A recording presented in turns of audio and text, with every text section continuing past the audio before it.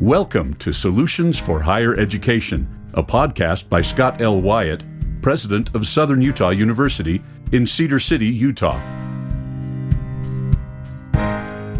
To subscribe to this podcast, please visit www.suu.edu/President's Podcast, where you will find both the audio and a written transcript for today's podcast. Hi again, everyone, and welcome to Solutions for Higher Education, a podcast featuring Scott L. Wyatt, the president of Southern Utah University in Cedar City, Utah. I'm your host, Steve Meredith, and I'm joined today on Zoom, not in studio, but on Zoom by President Wyatt. President, you and I are a mile and a half away, but our schedules are tight enough that Zoom has come to the rescue once again. That's right. Yes, it has, as always. I had a Zoom meeting with all my brothers the other night, and you can tell that a couple of us work in higher education and one doesn't, because Zoom was driving him nuts, and the rest of us is, this is just our world, so it's really easy. It is our world. Well, we have been doing.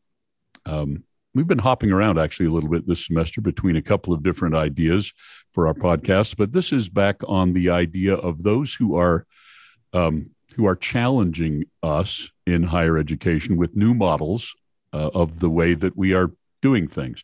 And we feel very fortunate to have our guest with us today. Would you like to introduce him? Yes, I'm delighted to. We're so pleased to have Dr. Frank Dooley join us today, the Chancellor of Purdue University Global. Welcome, Frank. Thanks for taking some time for us. Well, Scott and Steve, I'm just delighted to be with you and look forward to the conversation we're going to have.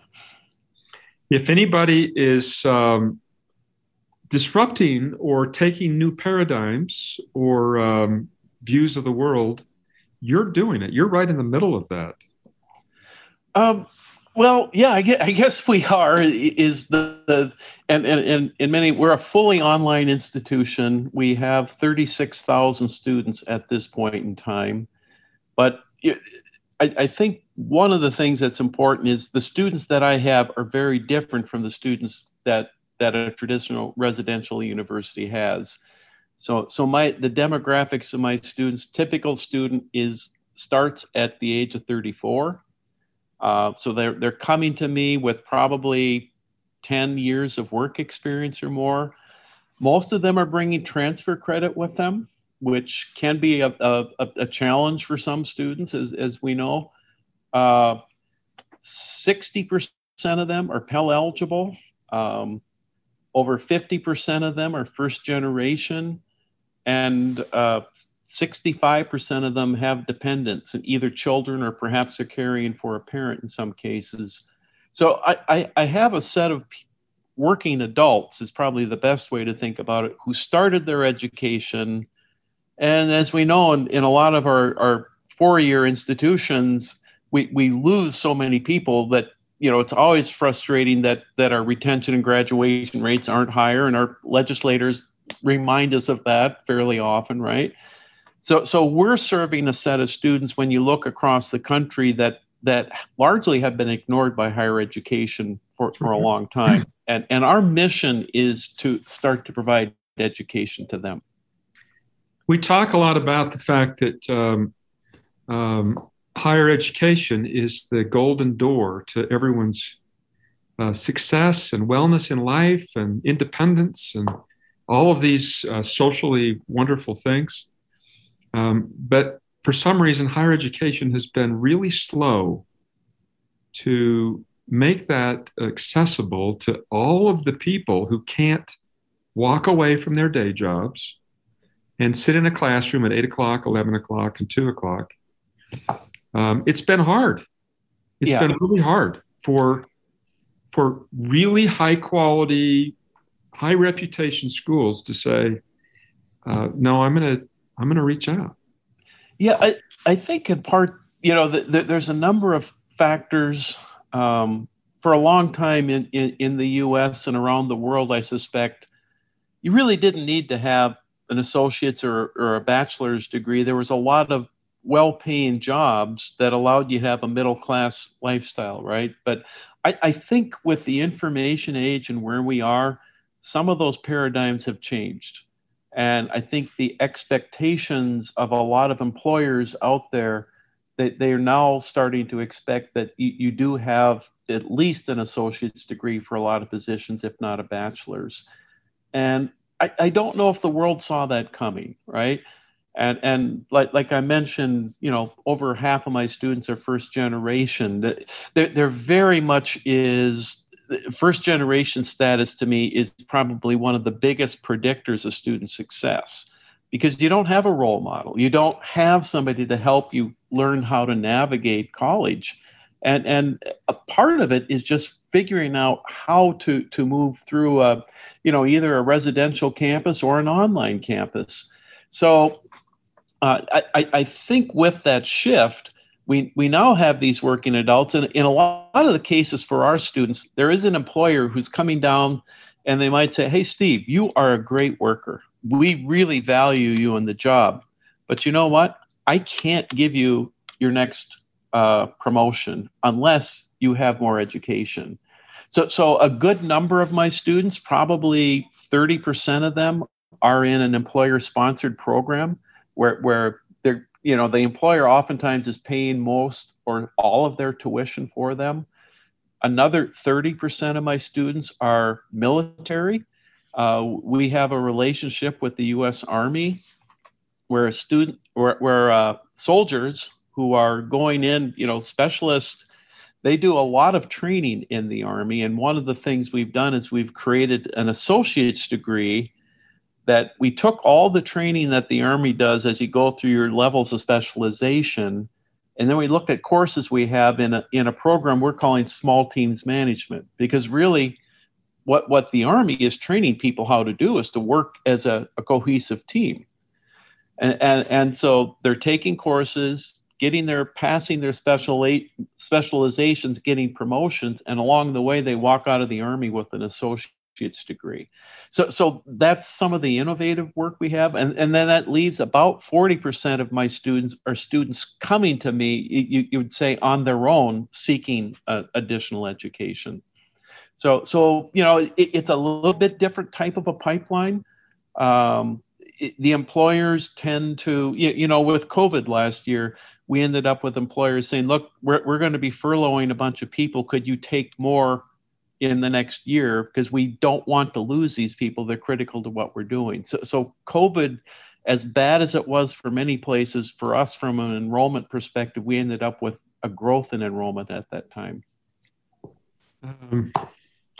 Let's jump back. I think that a lot of our listeners have heard of Purdue University, of course, and a lot have heard of Purdue University Global.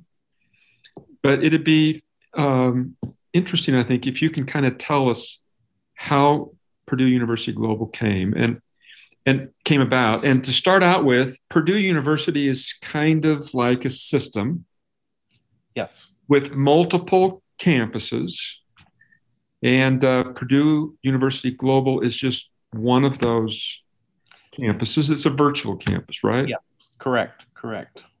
The faculty that teach in Purdue University Global, where do they come from? Oh, okay. So I'll give you But before I ask that question, yeah, I've asked you two. So let's jump back. Tell us how Purdue Global University started. I'll give you the origin story. So for Purdue West Lafayette is the main campus, and Purdue is a Big Ten university. And it's in Indiana. With the name, most people don't realize that Purdue is the land grant university for the state of Indiana. So it'd be the equivalent of Utah State in the state of Utah. So Purdue is a public state institution. There's roughly 46,000 students in West Lafayette, about 35,000 undergrads and 11,000 grad students.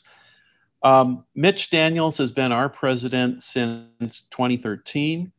And when he came in, Mitch, as a president, Scott, I'm confident you spend part of your time is thinking about the future and working to position the university to be successful in the future. And Mitch is phenomenal at that. And he has been asking this question, where should we be in online, from the first day that he was here. We had a couple task force who tried to study the question. You know, we went and visited places like ASU online and talked to Mike Crow and his team. How did you do it? And then we'd come back and we'd try and do it. We just couldn't make it work. Mitch, among college presidents, probably has a Rolodex unlike many. And just from his background, he knew Don Graham from the Washington Post family. So Don and he went back many, many years. And Don Graham, the Washington Post, that conglomerate, which is Graham Holding Company, owned a university by the name of Kaplan University. And it was a for-profit institution. And the for-profits, if you go from about 2010 to about 2020, have seen a steady decline in their enrollments over the last decade for a variety of reasons, some which are very legitimate. Don was trying to get out of the business. Mitch wanted to get into the business, and they started a conversation. Then they spent about 6 months doing due diligence. And then in the spring of 2017, Mitch said, Purdue has bought the old Kaplan University, and it will become Purdue Global. And what we bought is we bought the faculty, the students, and when you think about what you have on your campus, the registrar's office and all the kinds of supports to support your students, we bought that. We then signed a contract with Kaplan, who continue to do what we call the back office support for us as the university. We had to get a series of approvals from our accreditors, from the Department of Education, et cetera, that took about a year, and we launched as Purdue Global on April 2nd, 2018. That's pretty good. Now, so how did everybody react? I think one of the first questions that most people think is Purdue University has an incredible brand. Yes. I mean, it's got one of the best reputations of universities in the entire world. And now you've just bought this sub-rate. I'm just saying. No, I think that's a fair question, Scott. And I mean, there's a couple things that really complicated it out of the gate. Graham Holding is a publicly traded company, and because they're publicly traded, all the due diligence work had to be done with non-disclosure agreements. Yeah. And basically it's around May 1st of 2017, Mitch had a university-wide meeting to announce, look, this is done. The trustees, it was a trustees meeting because the trustees make all the decisions. The trustees have signed this contract, and this is what we're going to. And the faculty, in many cases, were very upset with this. You didn't consult us, et cetera. And Mitch said, I couldn't. He did work with the dean. So, I mean, he worked with there were people from and so it's not like he totally ignored it. And it is set up as a separate entity. So formally, Purdue you could say, is the parent, and Purdue Global is like a regional campus, is probably the best analogy. So Purdue Global, we have our own accreditation, we have our own faculty, we have our own degrees. So we operate, but when you have the name, when you share the name, obviously there's the questions of alignment that go as well. What we did, and I was brought in about 2 weeks after this announcement was made, and at the time I worked in the provost office for Purdue West Lafayette, and basically what I did over the next year was shepherded the approvals, and I worked with the faculty on West Lafayette. And I would say where we are today, there's a handful of people who continue to be very critical of this. But the reality is, in most cases, what we're now looking for is synergies. And we have some programs that were built by West Lafayette, but they're going to be delivered through Purdue Global. And one of the things is the best way to think of us is my faculty are a teaching faculty. And West Lafayette as a Research One institution, they take teaching very seriously, but they also have major commitments for research. And as an institution, their design makes it really difficult for them to serve at scale. And that's one of the things that we're really good at. I think the important thing, the way we rationalize this and explain what we did and why we did it, is if you look at the history of the Land Grant Act, back to 1862 with Lincoln, that you read the enabling legislation, and the whole purpose of being a land grant is to provide educational opportunities to the masses. But when you start to look at it, the definition of who we are serving has evolved over time. Because you go to 1890, there's actually a second Land Grant Act, Morrill Act, that was designed, that created the HBCUs, because guess what? We weren't serving the Black population of America in the 1890s, so we created a new system. You go forward, a lot of states following World War II created a whole nother series of institutions that were serving regional populations, because just like you said before, many people couldn't come to West Lafayette. And that's when Purdue created additional campuses in the state of Indiana. And now we fast forward to where we are today. And when you look, like I talked about earlier, the expectations of society are changing, that we need more people who understand how to work in an information age. We just didn't think that a traditional university was structured to do that. And we felt that Purdue Global could. So when you talk to your trustees and your alumni and people who hire from you and people who know you, and explain that here's a set of individuals who are part of our society, I'm going to say 98% plus agree that this is actually an institution like Purdue taking on its full responsibility makes sense. And once again, there's always going to be people who disagree, and that's certainly their right. But the vast majority of people at this time think it's been a really good move for Purdue. I had a discussion with one of our faculty members a while ago, speaking of online, and this faculty member said, I think I could do an online class, but I would require the students to come to our campus for at least a week or two each summer. And he thought he was making this wonderful concession. Yeah. But my immediate response was, well, that, and there's a town that's an hour and a half from our campus called Kanab. So I just said, why would you intentionally deny a single mother of 3 who lives in Kanab and is waiting tables the opportunity to have your amazing degree? Because she can't leave her job for 2 weeks. She doesn't have enough money to pay for a hotel for 2 weeks. There's nobody to take care of her children while she's gone. And I think it was the first time that this person thought, oh my gosh. Yeah. No, exactly. Oh, wow. Yeah.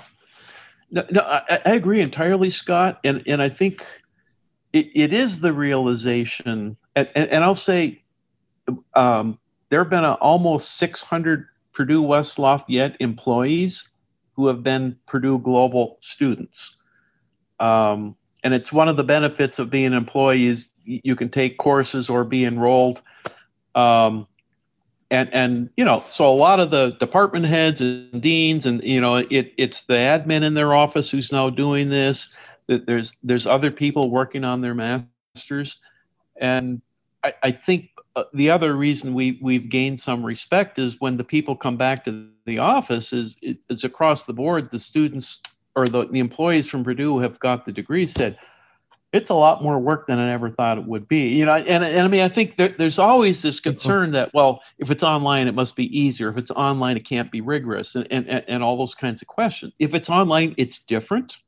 And it means you need to approach the education a little bit different, but you certainly don't need to come for 2 weeks to validate the education that you're doing. So I agree entirely with your observation. So as you reach out to this new population in a way that caused people to wonder what in the world is Purdue doing, for all the noble reasons, and then for all the cynicism or question or whatever legitimately may be said.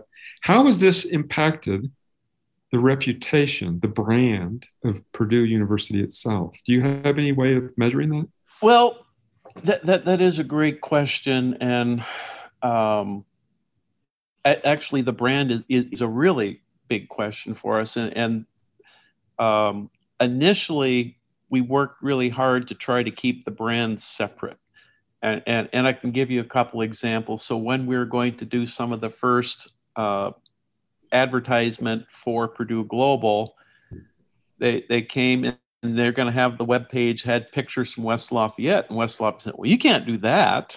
That's not who you are, right? And so almost intentionally, we went to great lengths to move them apart. Now, 3 years later, we're rethinking that. And there's a couple of things that we've done in the last couple of years. So, I worked at West Lafayette from 1998 until a year ago when I moved over to Global. I hired a provost who had worked at West Lafayette. He had left West Lafayette, but he came back as my provost. I've hired a couple more people. We moved the headquarters of Purdue Global. We're in Chicago. With the pandemic, Chicago shut down. We moved the headquarters from Chicago to West Lafayette, and we're doing more and more to find alignment. Around the question of brand, we are in the midst right now of going both ways. Number one, I need more Purdue within the brand called Global, and I need more Global in the brand called Purdue. And the marketing team from West Lafayette is working on that project as we speak. So we didn't see the diminution in brand, and it might speak to how powerful the Purdue brand is and how, some of the higher ed brands are incredibly strong as you go around the country and around the world even. I think one of the things, you'll find this interesting, initially, some of the market research we did, there were a lot of the working adults who are our target population felt they wouldn't be good enough to get into Purdue. So perversely, your brand can be too good so it has taken us some time to convince them that no, we're an open admission institution, unlike West Lafayette that is a selective, institution, but we're getting there, and it takes time to build that reputation and build direction.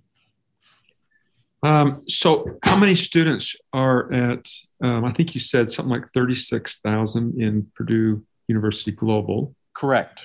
How many students in the entire Purdue University system? If you take the entire system, I think it's 102,000 students at this point. So we're about 36, West Lafayette's about 46, and then our regional campuses take up the rest, which is about another 20-some thousand combined. That comes pretty close to what some might describe as a mega university. Yes. And there's a few of them scattered about, universities that have more than 100,000 students. What do you see as the future? What changes do you think we're going to see as a result of some of these mega universities? Well, like I said before, Scott, you and I, we spend a lot of our time thinking more about tomorrow than today, and I think a lot about being the mega. I mean, Western Governors and Southern New Hampshire are both well over 100,000, and if you follow them, they're both talking about growing to 200,000 or 300,000. I think the biggest thing that has changed in the past year, I think the acceptance of online education has moved forward, and I mean by both faculty and by prospective students has probably moved forward a decade. Because it was just, universities, a great thing about universities is the scrutiny they give to new ideas and the study they do before they just jump onto a bandwagon. But now we have so much experience with it, I think there's a legitimacy to it that has simply been earned in the last year. So if that's the case, I think for higher ed, and I will talk all of higher ed, there are certain things that you are able to scale, and a lot of residential campuses aren't designed to scale, and that's what Western Governors, what Southern New Hampshire, and what we are designed to do, and I can share how that might work. When I was at West Lafayette, I use an example of a course. I use zoology because we didn't have zoology, and I didn't want to get people upset, right? But it very well might be the case for Zoology 101 that I might have 3 different sections taught by 3 different people with 3 different books and 3 different learning outcomes. And the reality is Zoology 101 was not 101. It depended upon who you took. And we, to a certain extent, we celebrate that. But the way Global comes at it, we come at it much differently. We have faculty design not only a course, we design the entire curriculum together at the same time. Because what we're trying to make sure is that Zoology 101 feeds the Zoology 201, feeds the 301, and that there's a progression with what we're doing. We also review the entire curriculum. So we go through program by program. This takes us about 90 days to do. Every program is reviewed on a 3-year cycle. In part because we're online, we have to make sure that we're keeping our content fresh and our models fresh. But that discipline of coming at these every 3 months, or every 3 years, in depth, means that our courses don't get too stale, is probably the best word. So the course then has a team of faculty who oversee the course, and then it might be delivered by, on a West Lafayette campus, a lot of it would be in like our English comp, a lot of it is taught by grad students, right? I'm using either additional faculty to teach them or adjunct faculty. But we very much want guide, evaluate, make sure that you're an effective teacher, and spend a lot of time working with you to be a great teacher. The other thing that's a difference, every course is built within a shell, and by that we're trying to make sure for the student that it is as easy to navigate a course as possible. And I built my courses, and it's convenient for me to put assignments here and to put the schedule here and to put readings here and stuff like that. And I claim I had a web page, etc. For the student, they're going from course to course, not knowing that I buried the assignment in my syllabus rather than we do those things without thinking, and we come at it very deliberately and very intentionally. All of our policies, for example, a late policy for handing in homework and stuff like that, it's consistent across every course. And what that means as the faculty member, students will come to you sometimes with reasons, sometimes with excuses. And we oftentimes leave the faculty to be the arbiter on, do I give the student excused or not? And it's very clear to everyone what the policy is. And I think both the faculty and students understand it because it's very clear on guidelines and what they're supposed to be doing in these cases. So I think that the difference that I have versus a lot of traditional universities, we actually come at this as a curriculum rather than a collection of courses. And it builds very intentionally as you go through it. And once people see the quality that you have with an intentional curriculum, it starts to build some trust in what we're doing? It's fascinating. The students need some consistency as they go from course to course to course. It makes it easier for them to know what's expected because there's the same late policy for every single course. But on our traditional face-to-face campuses, every policy is different in every class. Exactly. I don't think that we've ever really considered the idea that and how hard is this for students? No, exactly. We haven't thought about it from their lens. I don't blame anyone for not thinking. I mean, we often fall into tradition or, a model of how we do our work. And it's until you start something different that you come at it and start to ask some of the questions. Well, what if we thought about it from this direction? One of the other things that we're able to do, because the courses are consistent, let's say I have a new support in a class, like a tutoring module or something like that. I'm able to do some A/B testing to find out the effectiveness. Does this proposed solution, does it actually lead to better learning for the students? Or is it, not effective for what we're trying to do? So I have living labs as well. And we try to be very, just like you, we have courses that students really, really struggle with. And when you find those courses, one of the things you want to do is try why and what can I do to help more students be successful. So I have some advantages that I'm really delighted to have found. It's fun. I've told this story before to our listeners, but in the development of our master's degree in music technology, we decided as a group that we would design the left-hand columns on Canvas the same way, that students would sort of have that same view as you have just suggested here. We also decided that every assignment was going to be due at midnight on Tuesday night. And we knew that was going to make it so that people would have to schedule because they'd be in 2 or 3 different courses. But we invite our students to become friends with us on Facebook in the program. And I think they sometimes forget that we can see what they post on Facebook.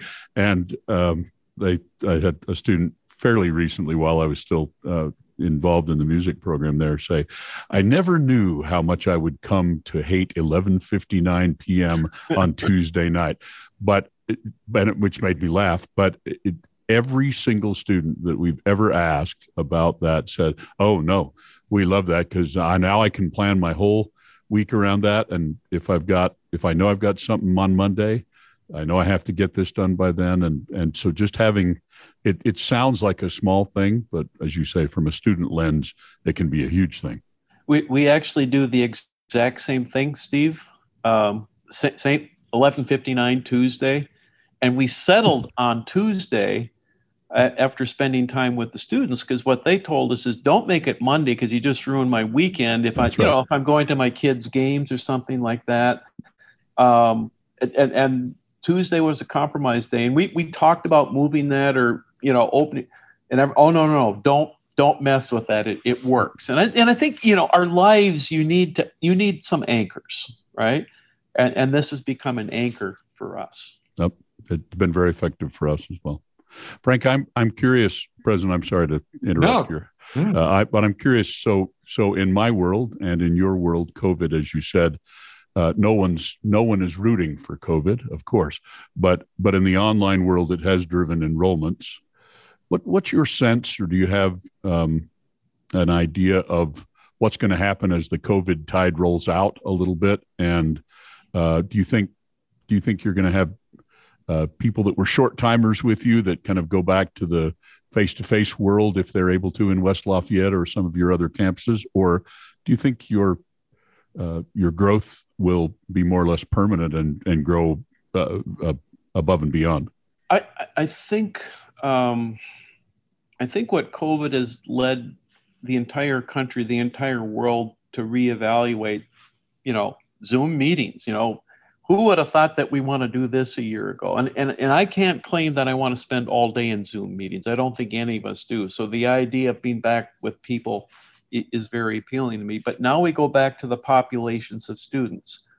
So I see, I think I see three populations of students emerging in the future. One is our traditional 18-year-olds, and they want to get to have a residential experience for all the richness that brings to their lives. And I think that's great. And I think that set that was looking and going to our campuses in the past will likely still be there. But I do think maybe, I'm going to put a number on it, at least a third of them, what they really want now is what I'm going to call a blended experience, because they probably took an online, today they're doing dual credit. Well, in the future, maybe dual credit is going to be replaced with online credit that we're teaching. And what they might want to do is, I see more of them trying to say, I need to pay for school, so I'm going to work this semester and take 2 courses. So I call this, do they need to be on campus for the entire 4 years? Or can we do things with this population of students to get them more kinds of internship experiences or study abroad experiences that help give them a more rounded education? And before, whenever a student left campus, we just kind of ignored them, right? Well, now maybe what we want to do in summer is have a handful of courses available so they continue to make progress and things like that. And talking to students at West Lafayette, when I was at West Lafayette, I think we almost increased the number of students doing summer.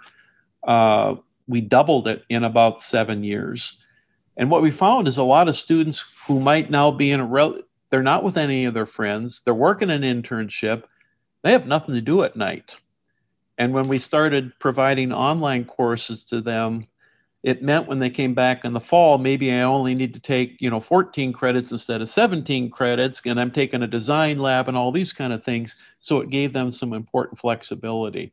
So I think, the question we need to be asking the 18-year-olds, how are you going to use your time, whether it's fall, spring, or summer, and what should you be doing educationally? Now, that leaves this last population. I think what's happening, and you see it like the Google certificates, where Google's given away basically, I think they have 5 or 6 now in coding and cybersecurity and cloud computing. IBM has them. I mean, there's a lot of short-term credentials out there that are really high quality. And I think as an institution, one of the questions we have to ask ourselves, so why would I teach somebody something they already know?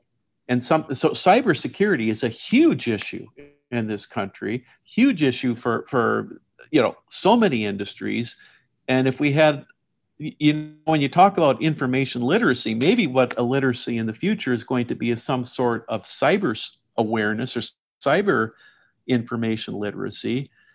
But if I have and we have a cyber program, and we're evaluating the learning that has come from the IBM and Google certificates, and the reality is the faculty have looked at these, said, this is as good as some of the transfer credit we're taking.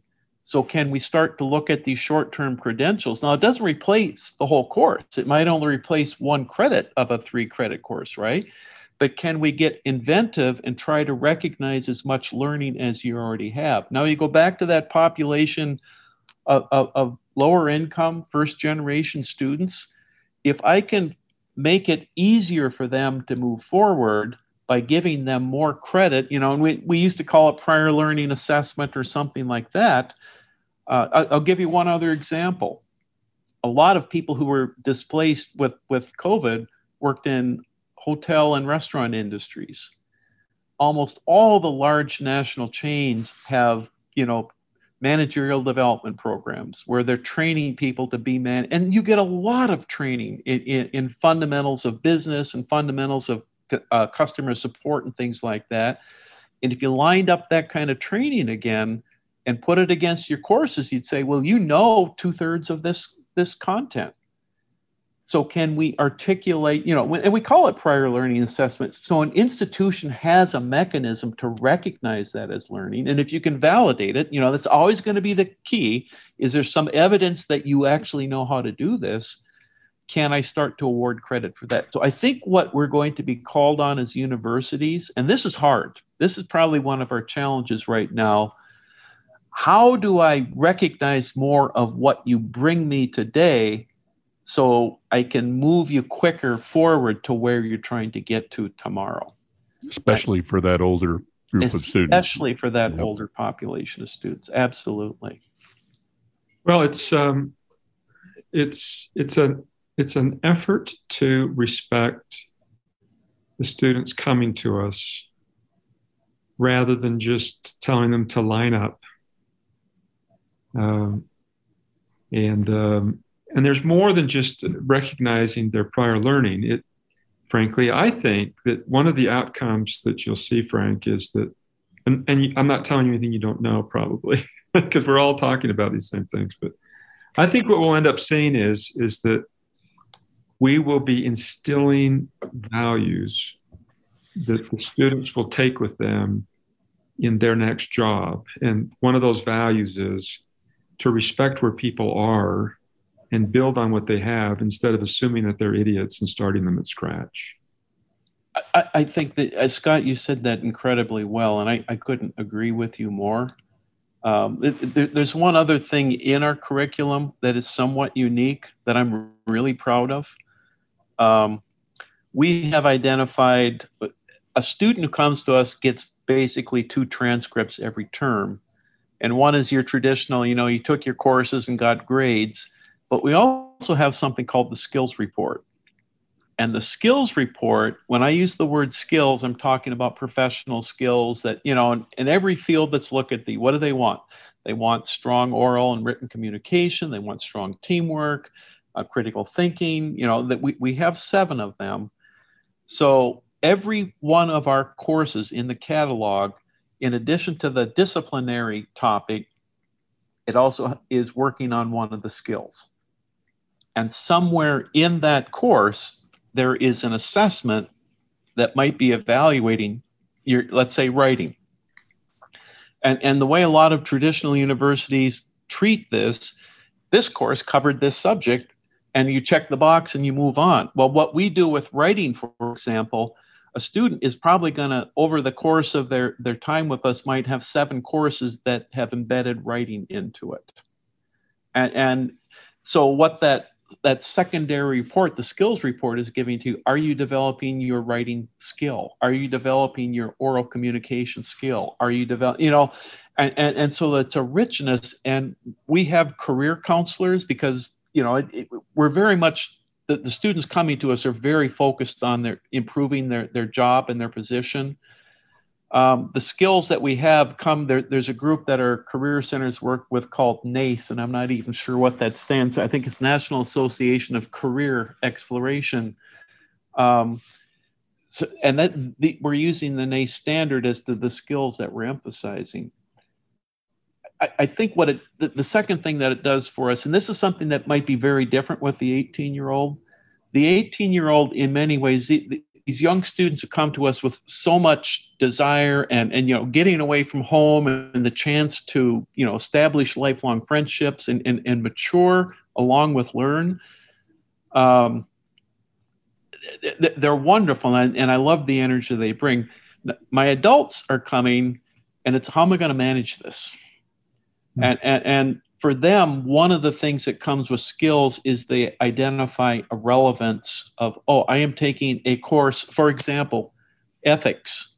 A lot of people, if you had to take a course in ethics, why do I need to take ethics? What does that have to do? Well, it has a lot to do with what your job is, but because it's built into the skills report, they see where it fits from a relevance perspective. So I think it helps. And the secondary thing that it helps with is when we work with employers, we're looking for this, this, and this. And we say, well, here's where they get it. And they go, because another criticism higher ed struggles with oftentimes is employer says we're not doing a good job of preparing students. And I chafe a little bit at that accusation. That one's troubling to me. I think many institutions may not be preparing you for the first job, but I think we are educating you for a career. And everyone wants something different. My company might do something different than your company, something different than Steve's company. So for me to train somebody to be job ready on day one, I think that's unrealistic. But if you have a fundamental set of skills around communication, teamwork, critical thinking, you should be prepared to move into that. So, yeah, there needs to be a reasonable expectation on the employer side. I met with a mine out here and said, "What is it that you need?" The people that we teach at our school that come out to work for you, what is it that they need? Yeah. And I thought they were going to say, they need to know how to weld. And the answer I got was, every single employee that we hire is going to potentially be a manager. And so we want you to teach them all the soft skills. We want them to be able to read well and to be able to do critical thinking and problem solving. And if they aren't great at welding, that's fine. We'll train them up on that. Well, because that's the simple thing. What we want is the bigger kinds of things that you do in higher education.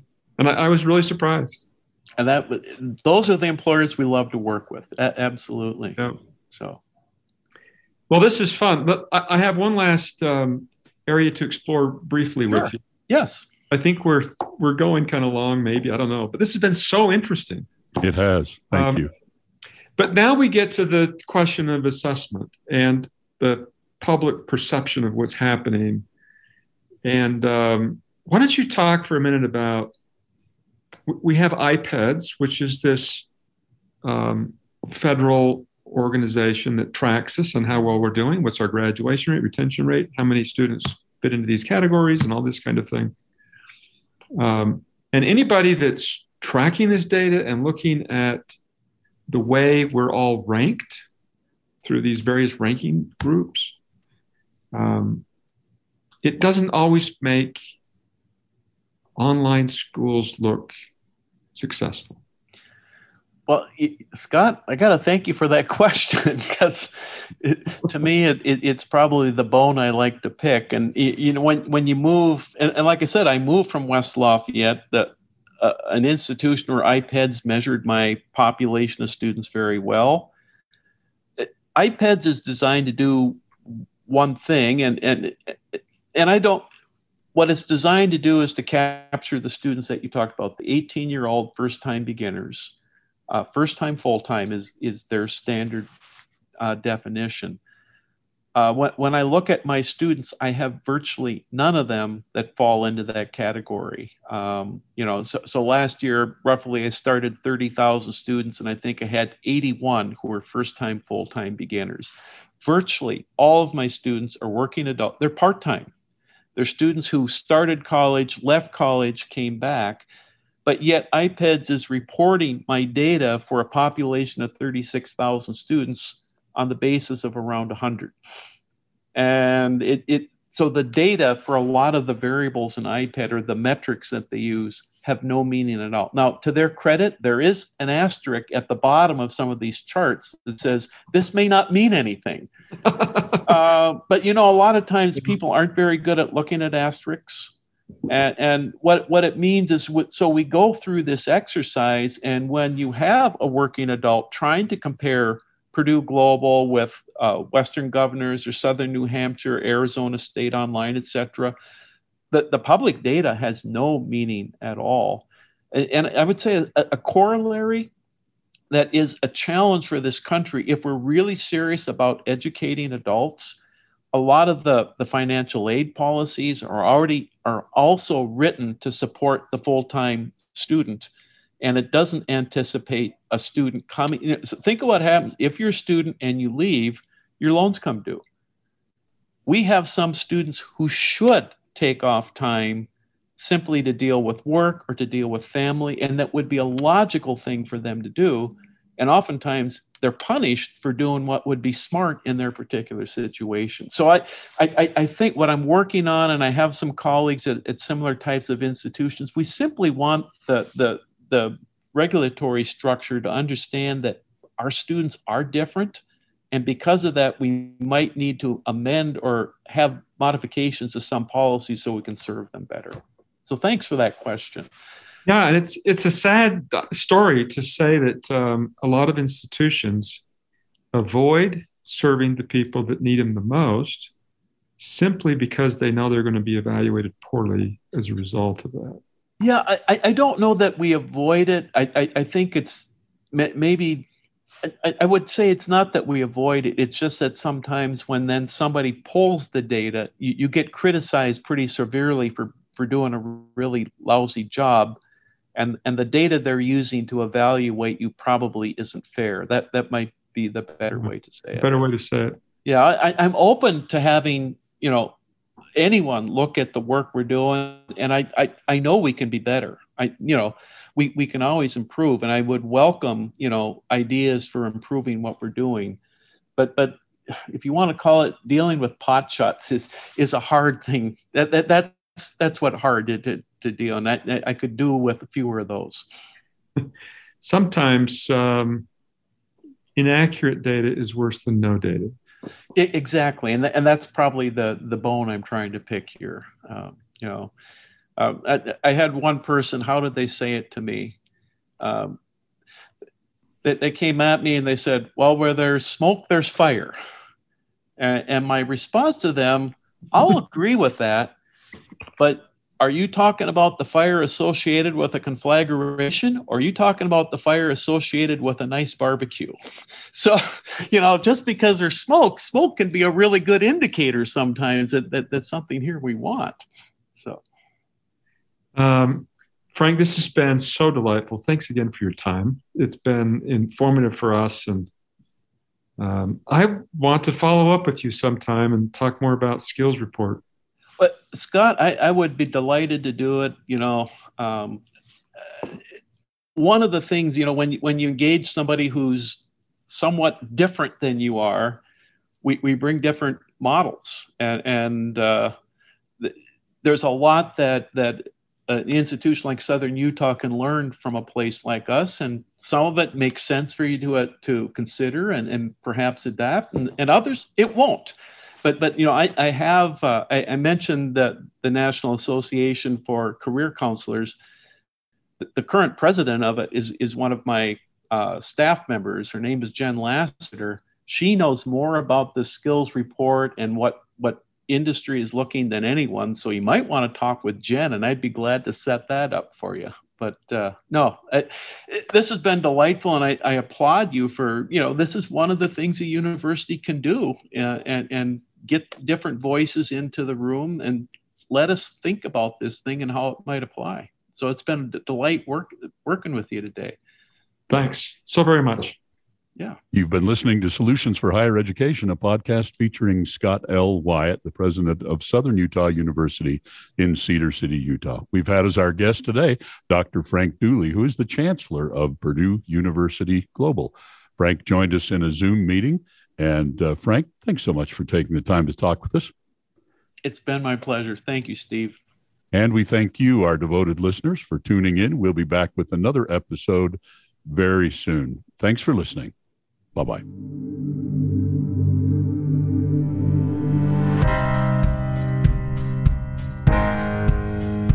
Thanks for listening to Solutions for Higher Education. To subscribe to this podcast, please visit www.suu.edu/President's Podcast, where you will find both the audio and a written transcript of today's podcast. The original music for this podcast was composed by Jack Barton, a master's degree student in music technology at SUU. For more information about Southern Utah University, please visit www.suu.edu.